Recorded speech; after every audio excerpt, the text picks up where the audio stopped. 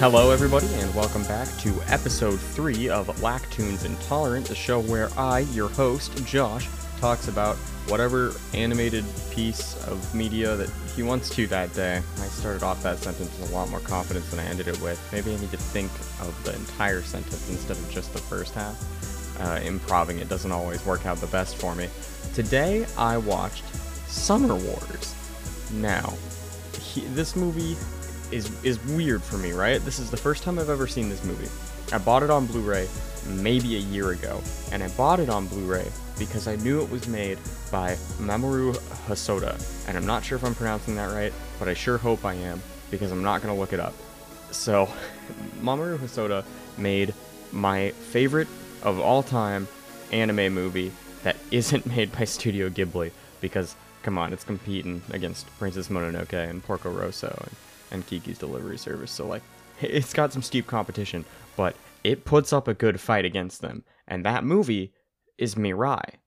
Mirai came out in 2018, and it was the first Mamoru Hosoda film that I had ever seen. It was one of the first anime films that I'd ever seen in theaters, especially, that wasn't made by Hayao Miyazaki, even. I hadn't experienced the other Studio Ghibli movies that weren't directed by Hayao, so what it competed against, because it wasn't the first non-Ghibli movie I saw in theaters, it was competing against Your Name.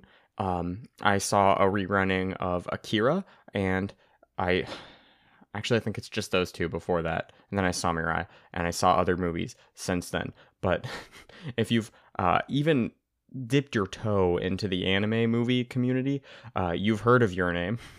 You have absolutely heard of Akira, and you've probably also heard of Ghost in the Shell, which I've seen since, because it took me a weirdly long amount of time to watch Ghost in the Shell. I don't know what that was about. I didn't regret watching it. It was a fantastic movie, and we're definitely talking about it. I'd also seen Perfect Blue. I knew there was a third one. I was thinking of Perfect Blue, and that's another great movie. Now, when people ask me what my favorite director is, I have a hard time with that question, because there are a lot of people that I have seen a lot of projects from, and they have not missed for me a single time. You got Taika Waititi, you got Edgar Wright. Edgar Wright made Baby Driver, which is one of my favorite movies of all time. He made Scott Pilgrim, which, while it used to be one of my favorite movies when I was like 14, isn't anymore. But every time I watch it, and I'm at a different point in my life, I watch it maybe once a year, it has a different impact on me. I get something different from the film. Like, before, I used to idolize Scott, and I used to think he was cool when I was a stupid teenager. And then I realized the entire point of the movie is that Scott is an awful, terrible person, and you should be nothing like Scott. And then it's, maybe Scott is redeemable, even though he's a bad person. And it's just a movie with layers. And Edgar Wright, everything he fucking does is perfect like that. As much as a first-year film student as it sounds like, I really enjoy Quentin Tarantino movies. I don't really support the man behind them, but goddamn, the guy makes a good movie. They're fun to watch. You got Kill Bill, you got Django, fucking Once Upon a Time in Hollywood. That was one of my favorite movies to see in theaters, like opening weekend. I had a great time seeing that. I sat outside the theater with the friend that I went and saw it with, and we just talked about it for like 2 hours before we went home. We stood on a sidewalk and just talked about how good that movie was, and then I went and saw it again a couple more times in theaters. It's fantastic. Who have I mentioned so far? Waititi, right? Tarantino. I would say Miyazaki is definitely on that list. You heard me raving about him in pretty much every single one of those reviews. Not a single bad movie from Hayao Miyazaki. But somebody I don't think I've ever answered that question with is Mamoru Hosoda. And I've said it different every time, and I'm just going to say Hosoda for now on, because saying the whole name is stressing me out. I'm worried about mispronouncing it, especially when I'm singing this man's praises and I don't even care enough to pronounce his name properly. Shit. The only movie I'd seen from Hosoda... before I get to that, Satoshi Kon. He's another great anime director. He made Perfect Blue, Paprika, Millennium Actress. Fantastic films from a more twisted adult mind. So that's exciting. Perfect Blue, in particular, being one of the standout anime hits that a lot of people have heard of. So, Hosoda is somebody I've never actually answered that question with, even though If you have asked me for anime movie recommendations, if you've asked me what Studio Ghibli movies you should watch, you know that I've told you to watch Mirai. And I was gonna watch Mirai for today's episode because I love that movie so much. We already recorded an episode of Spoiled Milk that won't be coming out for a while about my other comfort movie. I have 2 of them, and when that episode comes out, you'll know what I'm talking about. But it'll be a while because we did record a backlog of like 3 or 4 weeks, so we would never run out of episodes if we had to miss a week. So while it was practical in planning, being able to reference it when it won't come out for another few more weeks, or even like up to a month if everything's on schedule right, doesn't make it easy. But Mirai is a comfort movie for me. If I'm ever feeling in a negative place or I'm down and depressed, yeah, there are several Studio Ghibli movies I could watch, but for some reason I always just want to watch Mirai. It's simple and it's beautiful in its own little way that just really captured me when I saw the trailers for it and made me want to go see it in theaters. And when I watched it with a friend, it was like just an eye-opening experience of, wait a second, there's a lot of other good anime that isn't made by Studio Ghibli. It was one of the first big breakthrough movies for that, because if you're thinking about something like Akira, that is that's a very old movie. It's a classic. Like, the entire anime industry works off of and references Akira constantly. So it's more like a foundation instead of something I'd say is up to date. It's a fantastic film, but also it's not my favorite film. I admire it as like an art piece and a masterpiece of the genre, but it's not my favorite film. It's not something I specifically connect to, if that makes sense, even though we'll talk about Akira at some point too, so I'm not going to harp on it too long. And Your Name is a romance, and it hit really big for people because it was like an adult anime movie with an interesting plot, and it was like, yeah, okay, it's a love story. It's a good, well thought out love story, and it's a fantastic film. It's literally a masterpiece, maybe one of the very few perfect movies that exists in this world. But also, as much as I love that movie, and I love watching it with people, it didn't really connect with me. And if you've listened to the last 2 episodes of this show specifically, the Mitchells vs. the Machines and Infinity Train Book 1, then you know that sometimes with media, I just kind of connect to it. I feel like the voice it's speaking in, hits me in a very specific way that I connect to. And for some reason, Mirai is that movie above most other animated movies that I've watched. Mitchells vs. the Machines was an amazing movie, and the modern setting and the situations that the characters go through feels very one-to-one. It's like somebody was making a movie about me, and then they had to change it so the teacher couldn't catch them cheating, so they adjusted minor things and added a robot apocalypse or something. And that one-to-oneness is very binary and easy to understand. But a movie like Mirai hits me in that same way, and I get those same emotionally overwhelmed feelings watching it, and I can't explain to you why. So, while I really wanted to talk about Mirai today, I decided I'm going to watch Summer Wars, the only other Blu-ray I own of a Mamoru Hosoda film. I cannot say that name right. It ends in a U. How am I supposed to pronounce it? Mamoru? It's the only other Hosoda film that I own. So I thought, it's a nice summer day, I'm sitting here with my cat, there's brownies cooking in the oven, it smells lovely, it's a great day, I have the whole day to myself. I'm actually going to a barbecue later tonight, so that's like fantastic. I'm just in a good mood, I'm having a good day, right? So why not give another movie a try? And I decided Summer Wars, based primarily because it was summer, and because I remembered, oh yeah, the guy that made Mirai made this. Oh my god, you guys. This movie is fucking fantastic, and I don't know how to explain it. Alright, have you ever seen Digimon the movie? If you haven't, just tune out for a second, because this is going to be some weird, incoherent rant.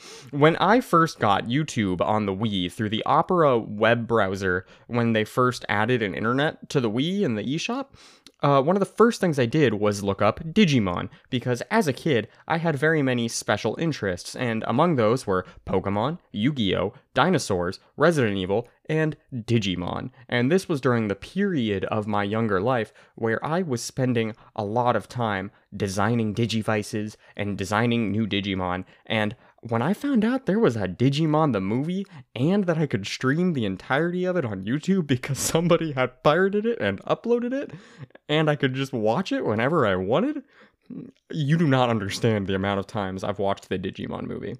And I'm going to talk about it one day. One day we're going to do a whole thing on Digimon. There will be a month where it is exclusively Digimon uploads, so you better prepare your fucking selves for that right now.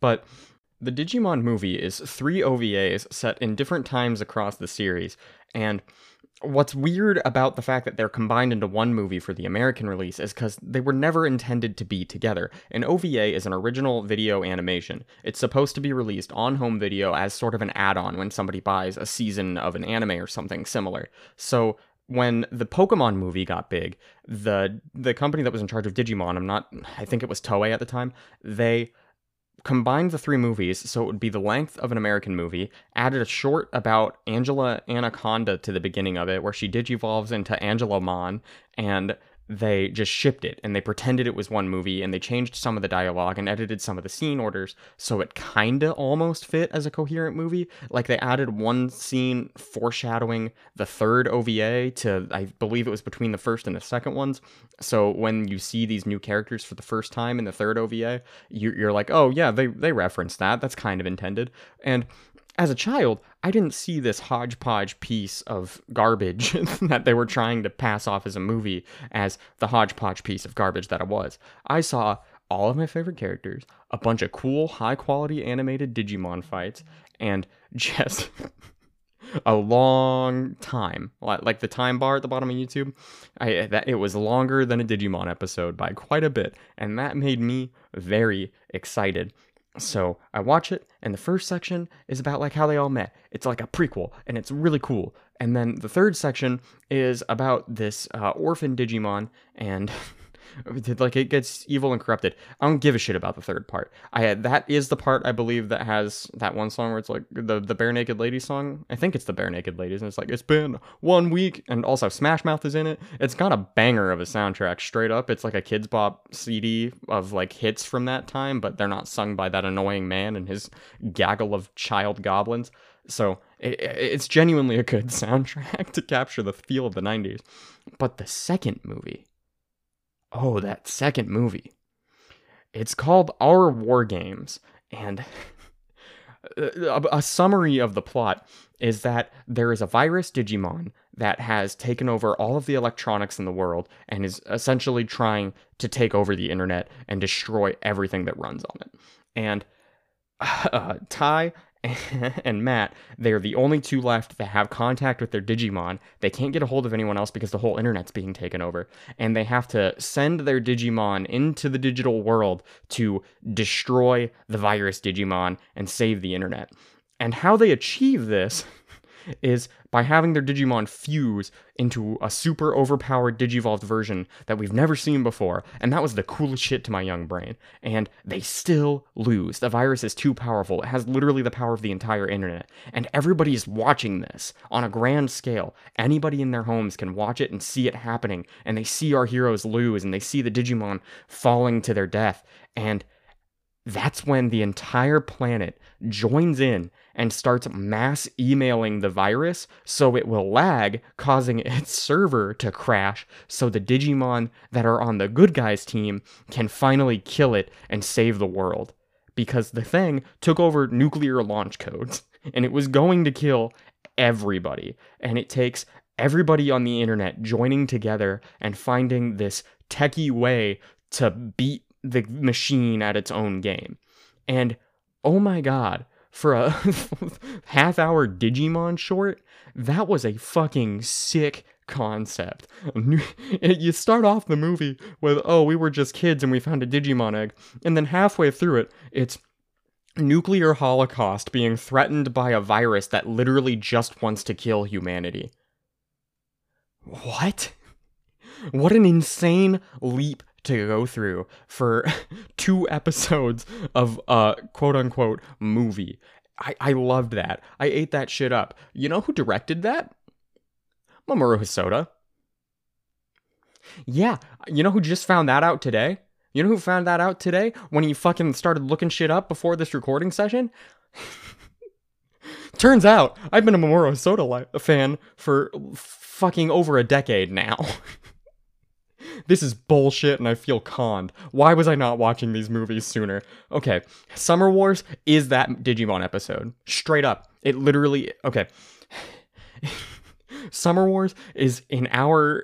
I don't even know the fucking runtime off the top of my head. Like an hour and a half, maybe 2 hours runtime version of that. They took 1/3 of the Digimon movie and made it into a full feature-length film. You guys cannot understand how much joy I got from this product. It does the whole bait and switch too. I didn't know what I was getting into. I saw Summer Wars as a title, and the first thing I pictured was something like fucking water gun fights. I thought it would be some lighthearted slice of life thing. And then I read the box and it was like, machines, and I kind of just skimmed it. I didn't want to like read through the description. And I was like, oh, okay, so maybe it's like an internet thing. I don't know.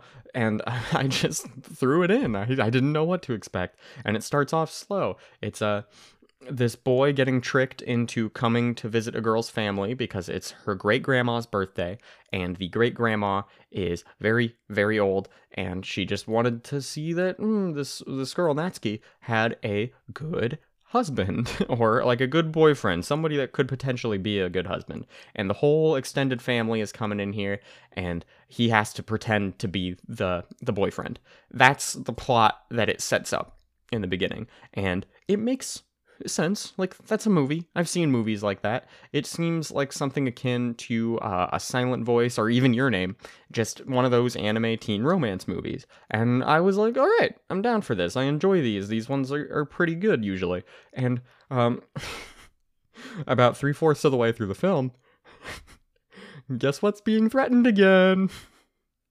It's nuclear genocide. The movie opens with this. If you've seen Ready Player One, just picture that. But this opening where it's like, this is the Oz.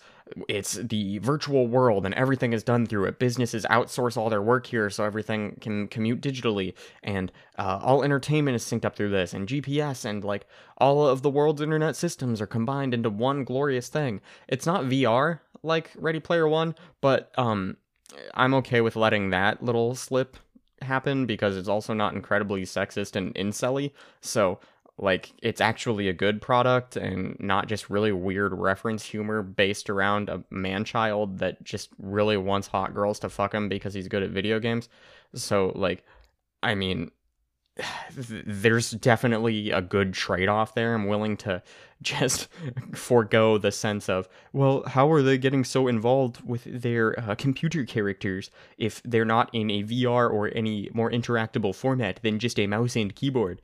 But that's fine. You don't have to. Everything in the computer world is a metaphor, is what I just kind of had to tell myself after it kept not making sense.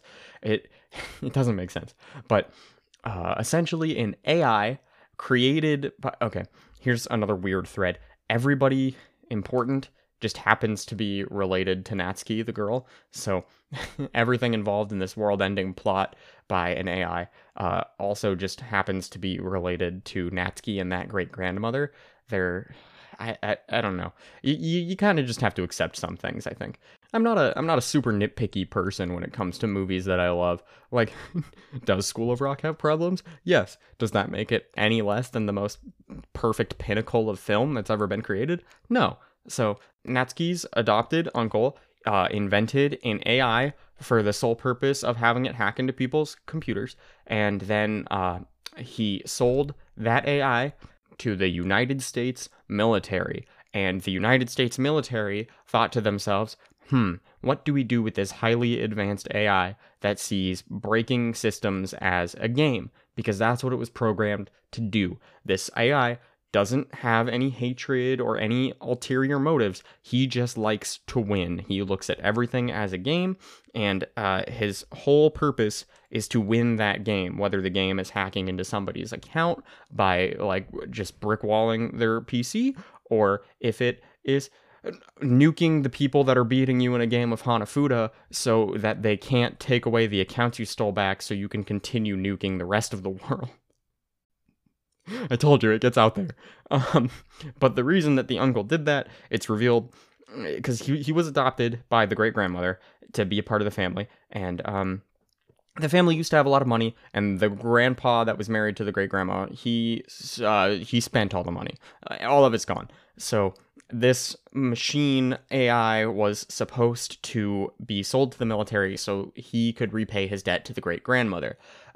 Family drama ensues. There are some heavy emotional beats where it's just like, damn, these people don't treat each other super well, and they don't hear each other out, and that is realistic. Families don't do a great job of communicating sometimes, so I completely understand that. But it comes down to a situation where there's a young boy, and his name is Kazuma, and he is the master at PvP in this game. He is able to defeat anybody in the combat in the game, and we find out later this is because his grandfather taught him Shaolin Kung Fu on Oz. So I don't know how that translates to both the fact that you can do Shaolin Kung Fu on a computer and that he knows it in person also with perfect form. So this little boy is a martial arts genius, and because he knows martial arts, he is a master at video games. So again, you have to accept that the internet works however it is supposed to for the movie, because the technology for this in 2009 was not as realized as we have now. Now you could probably rig up a VR suit and karate kick the shit out of somebody, but in 2009, that was a distant dream. As the resident king of combat, this small child is tasked with 1v1ing the AI that was set loose into Oz's server by the boyfriend. His name is Kenji. He's the main character. I don't know why it's taken me this long to call him anything other than the boyfriend, but Kenji is a math genius, and he got a text one day from Oz, and it was like a bunch of numbers, and it said, "Good luck, solve this puzzle." And he did it because he's a math genius, and he accidentally let the AI into the servers, because what the AI was having him do was crack the master password, like to decrypt. It's just a bunch of computer jargon. It doesn't matter, but basically, Kenji allowed it in. We find out later he didn't actually let it in. There were like 23 other people that also figured it out, and Kenji had a typo, so it didn't really count as that. But Kenji's account was the first one to be stolen, and the AI framed him as being the one to take down Oz. So, like, it's kind of a big warning, which I think was a good warning to have in 2009, of the overreach tech companies might have, and the dangers of having everything synced up over wireless protocols to the internet, like just spitballing here, GPSs that ambulances use, the entire control of like traffic through like streetlights and stuff, medical databases, nuclear missiles, satellites, basically everything that you could use to threaten or hurt somebody. Like, the AI at one point literally just cuts off ambulances so they can't help people, and then it trashes traffic so they're stuck in traffic and cannot go anywhere. So very, very forward thinking, Soda. You got any other tips? Are you saying that this was a theme in Mitchell's versus the Machines too, the overreach of tech companies and how people don't value their privacy or online security enough, and the threats that come with that. This video is sponsored by I don't have any sponsors other than Anchor, and I haven't been putting any of those in Lack-Toons Intolerant just because I don't want to bog it down with ads in the beginning of the series. So if I did get a VPN sponsor, though, that would have been the perfect place to put it, though. Can you imagine like how amazingly that would have flowed when now I'm just stalling over it for no reason, even though I'm not making money from it? This is even worse than ads. I talk shit about how much I hate ads, and now I'm just making you listen to me talking about how great an ad here would be compared to what's happening. This is some meta shit. Kazuma has to 1v1 the virus or the AI Its name is Love Machine. Kazuma has to 1v1 Love Machine, and he kicks its ass, but then it starts stealing more profiles, and that makes it stronger somehow. It eats other people's avatars, which I guess gives them their data, and as it takes profiles, it gains whatever those profiles were linked to. So, like, since people work online, there's a guy that works the water main, and it eats his account, and now it controls the water main, I think is how it explains it. So it eats a bunch of profiles, gains a lot of access that Kazuma just doesn't have, so it's essentially just cheating, and then it kicks his ass. So okay, that's like maybe a third of the way into the movie. That's what we've covered so far. And there's a lot more like family drama and stuff that happens outside of that, and other plot points that I'm leaving out to try to explain just the insanity of the fact that they turned a 40-minute Digimon short into a full movie without any Digimon in it. And any Digimon characters, or any reference to Digimon, it's literally just the same director telling the same story in his own little universe. I don't know if these movies are connected. That'd be cool if they were. Not everything has to be a cinematic universe, though. I think, like, Disney references, like in Pixar movies, you see, like, Nemo or the Luxo ball, I think is what it's called, in, like, every other movie or whatever. Like, that's cool. But, like, not everything needs to be MCU. Any character could just walk in at any moment with the right billing.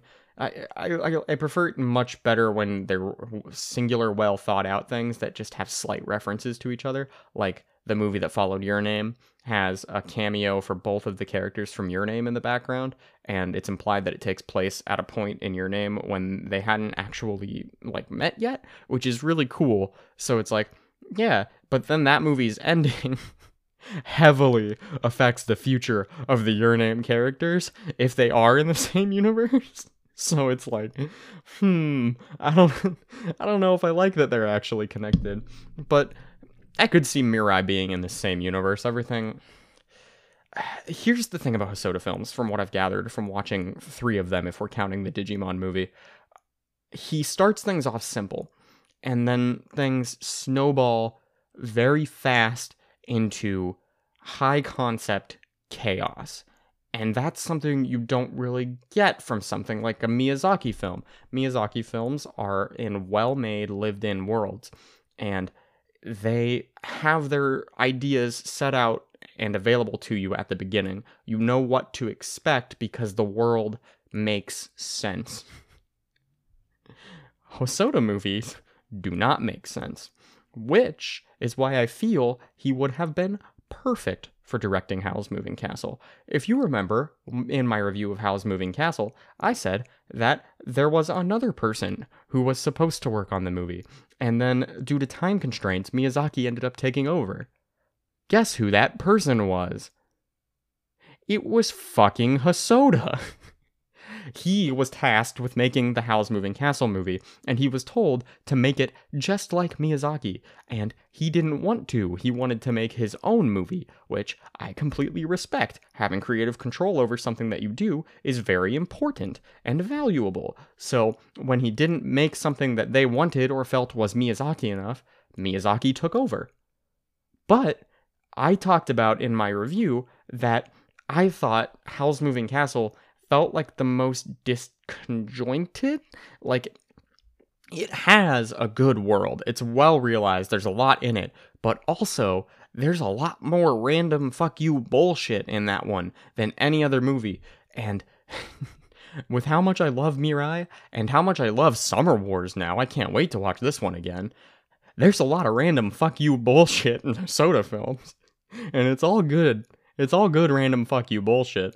So I think he would have done a great job with Howl's Moving Castle. I think it might have even been a better movie than it was. Come at me, everybody who says Howl's Moving Castle is their favorite Ghibli movie. Alright, that might have inspired some needless conflict. I do very much enjoy Howl's Moving Castle. I believe it is a great film. But it ain't got shit on Porco Rosso, baby! It really hurt my hand when I did that. That's gonna peak some audio levels. The point I'm trying to get across is, Hosoda makes very unique films, and he has a level of quality that to me is just slightly under that level of Miyazaki Studio Ghibli polish that you see in stuff like Princess Mononoke. And I think in some instances, I would rather watch a Hosoda film because there is more unique stuff in them. They're higher concept. They don't explain themselves as clearly. They leave a lot more to interpretation. I know a big thing about Spirited Away is that No Face isn't really explained. You're left to extrapolate and figure out your own idea of what No Face is to represent, whether it's greed or fear or toxicity in the workplace.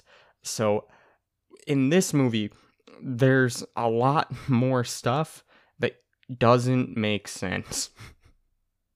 And I think that's one of the reasons that Mirai and now Summer Wars speak so much to me.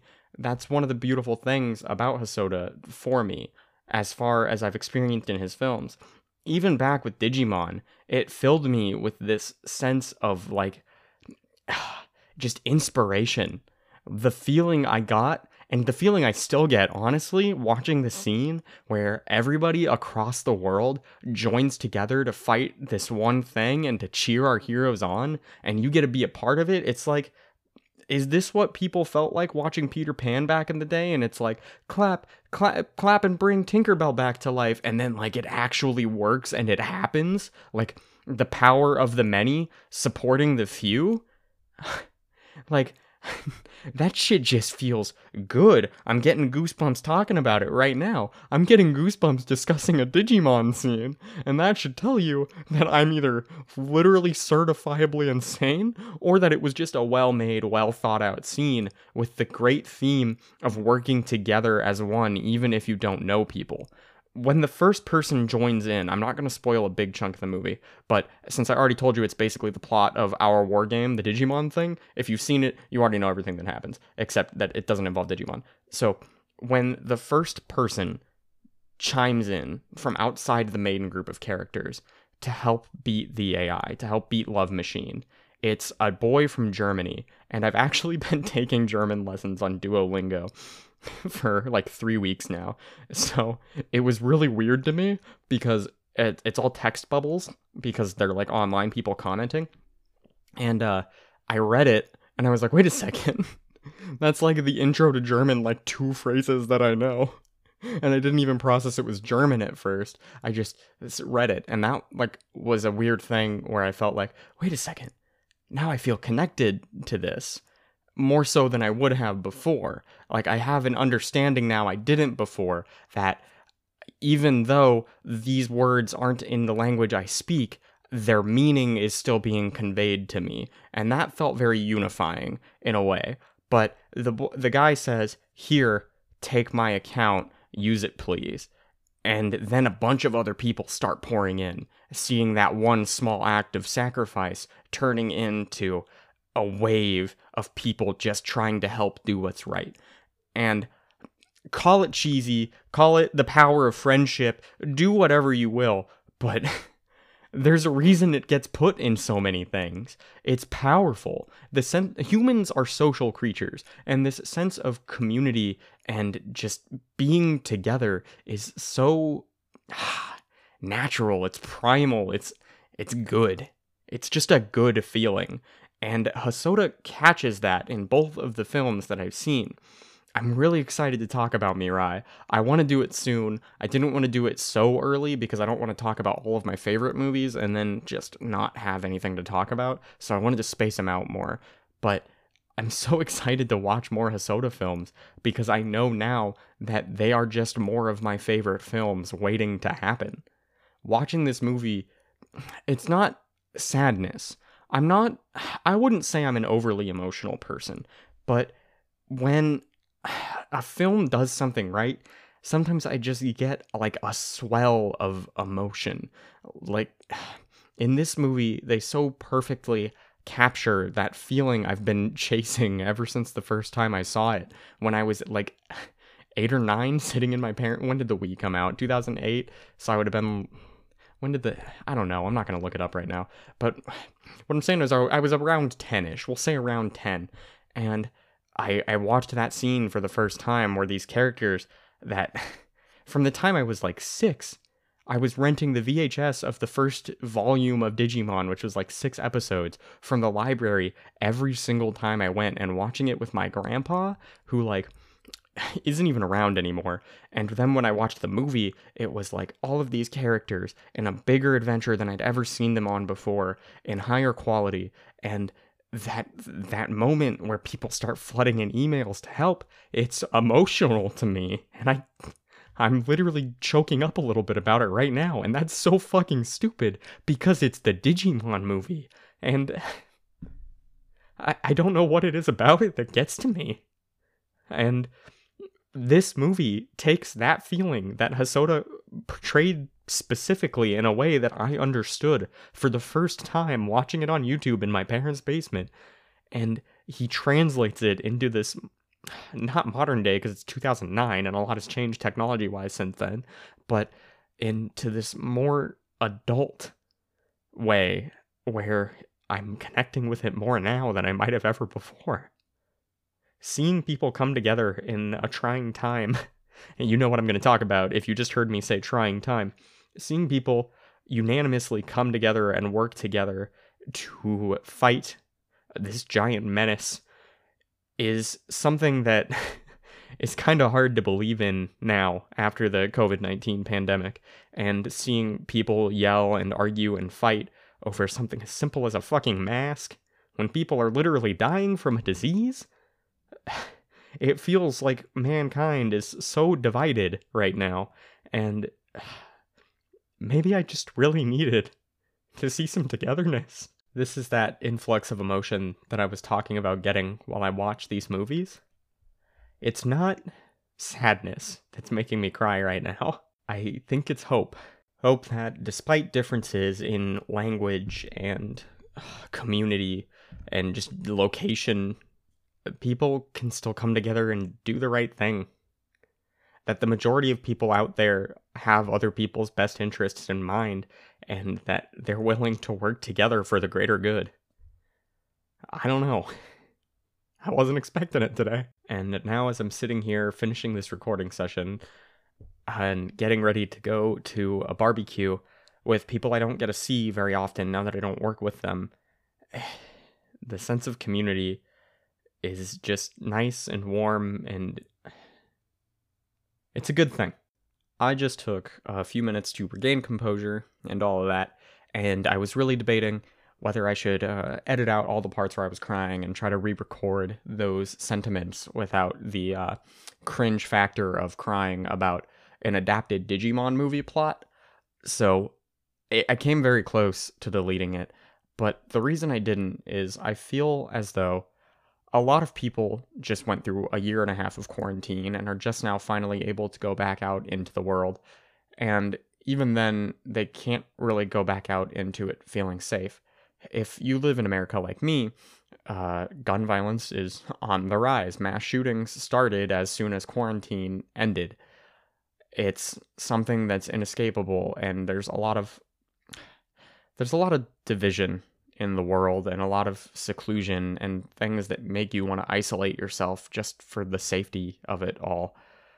And the fact that this movie was able to portray a sense of community to me that made me feel so much less alone than I have in a while is it's just something really special to me. And I don't want to edit out the crying because I think that's really why I'm doing these podcasts. Sure, the fact that an audience sometimes joins in and listens to them with me, that's great. I love that you guys are here.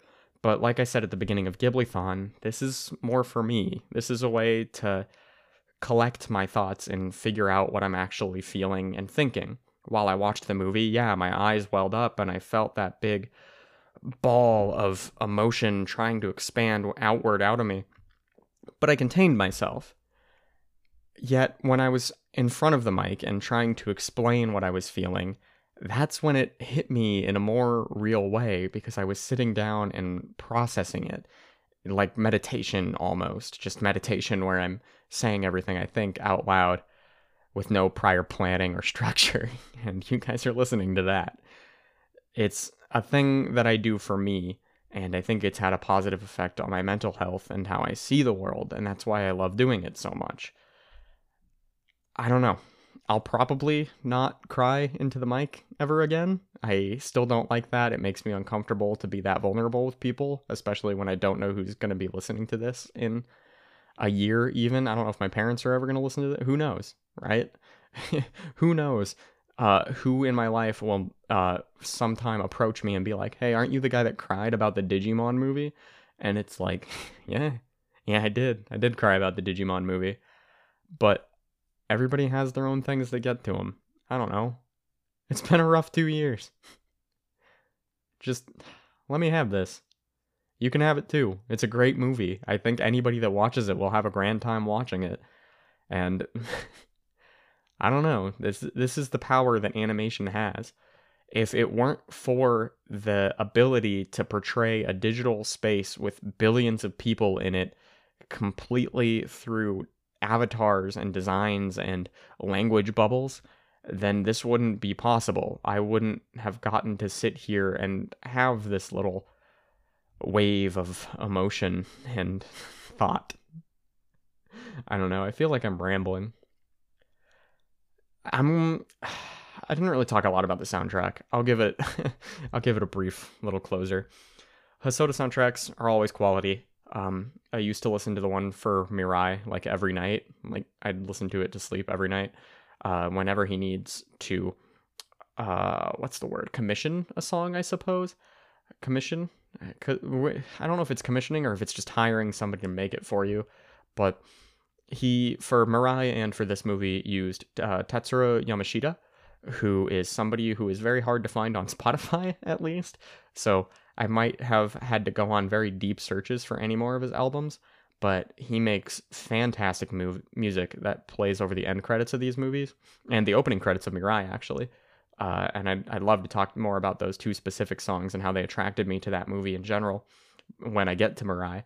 But the song for this one also feels very powerful, and it's about... I don't know if you guys took AP Lit like me, the scholar, the 1 year dropout scholar, but the seasons of our life and everything, and it's like how start off in the spring, and then you move into summer, and that's like the prime of your life, and then the fall where everything's starting to wind down, and then the winter, which is the end of your life, and eventually the cycle will like continue and all that shit. So like it's a song about entering the summer of our lives, and after the emotional beats of that movie, it feels nice. It just feels good. It's a very heartwarming song, and I enjoy listening to it, and I wish Yamashita music was easier to access in America. I probably have to order CDs or something and then rip them onto my phone, but like that's a lot more work than I or most people are willing to put into music these days. He's probably on SoundCloud, like not legitimately, like not him on SoundCloud, but he's probably on SoundCloud. He was a city pop artist in like the 80s. He's like a pillar of Japanese music. He's fantastic, and his songs are very... I think of him in the same way, like I put him in that same camp I put John Denver in as far as American music. It's just positive music with heartfelt messages, and you can tell that he's singing from a nice, kind-hearted place. I don't know. It's good shit. I very much enjoyed the soundtrack. The song that's playing during the big ending scene is very good, score-wise. I don't remember off the top of my head who did the score. Shit. It's not a Joe Hisaishi score, because he's not involved in this. But, Akihiko Matsumoto, he did a great job with this soundtrack. That one is on Spotify. You can listen to this soundtrack on Spotify, or probably wherever else you listen to music. Yeah, good soundtrack. I'm not saying it's like The Legend or fucking even Howl's Moving Castle's beautiful soundtrack, but it's a good soundtrack. It's very enjoyable, and I'll give it a couple listens too, probably. Thus ends discussion on Summer Wars, a movie I enjoyed a lot more than I expected to. I didn't think that he would have multiple movies that have what I call the Mirai effect on me, that just make me contemplate life in a much more positive way than Grave of the Fireflies does. And I'm very excited to watch the rest of his movies. Girl Who Leapt Through Time, The Boy and the Beast. He has a new movie coming out in 2021 called Belle. I don't know if that's like an adaptation of something, but I'm excited about it. Very excited about it. I don't know. This is one of my favorite directors now. No other director has given me the same types of feelings that he has. I don't know. It's good shit. This episode started off very manic and excitable, and then I was crying, and I'm still kind of recovering from that. Like, there's a part of me that still wants to erase that part, but if you're listening to this, then it means that I didn't. So, okay. Next episode will be coming out on Friday. It will be about Infinity Train Book 2, Fractured Reflection. I know I said that would be the next episode when I said this one, but I'm starting a new job, so I can actually afford to keep doing this because, man, rent really does take a lot of money out of your bank account and then not put any back. It's kind of a bitch. So, I don't know. I like eating. I like being alive.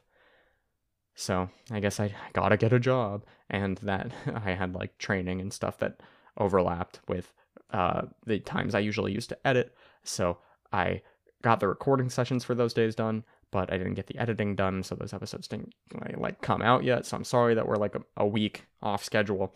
But also I'm kind of happy now that odd numbers are Mondays and even numbers are going to be Fridays, because that's a weird thing my brain likes. Okay, because like now every movie is going to be an odd number going forward, and every TV show or season is going to be like an even number. So it's like 1, 2, 1, 2. It makes monkey brain happy. I don't know, something about it. Alright, this has been Lack-Toons Intolerant, episode Trace. I don't know if that's how you actually pronounce that. Is it? Do you pronounce the S? Is the S silent? Do you roll the R? Did I roll the R enough, even? Episode 3. I thank you very much for being here, and I will see you in the next episode. Goldman plays out.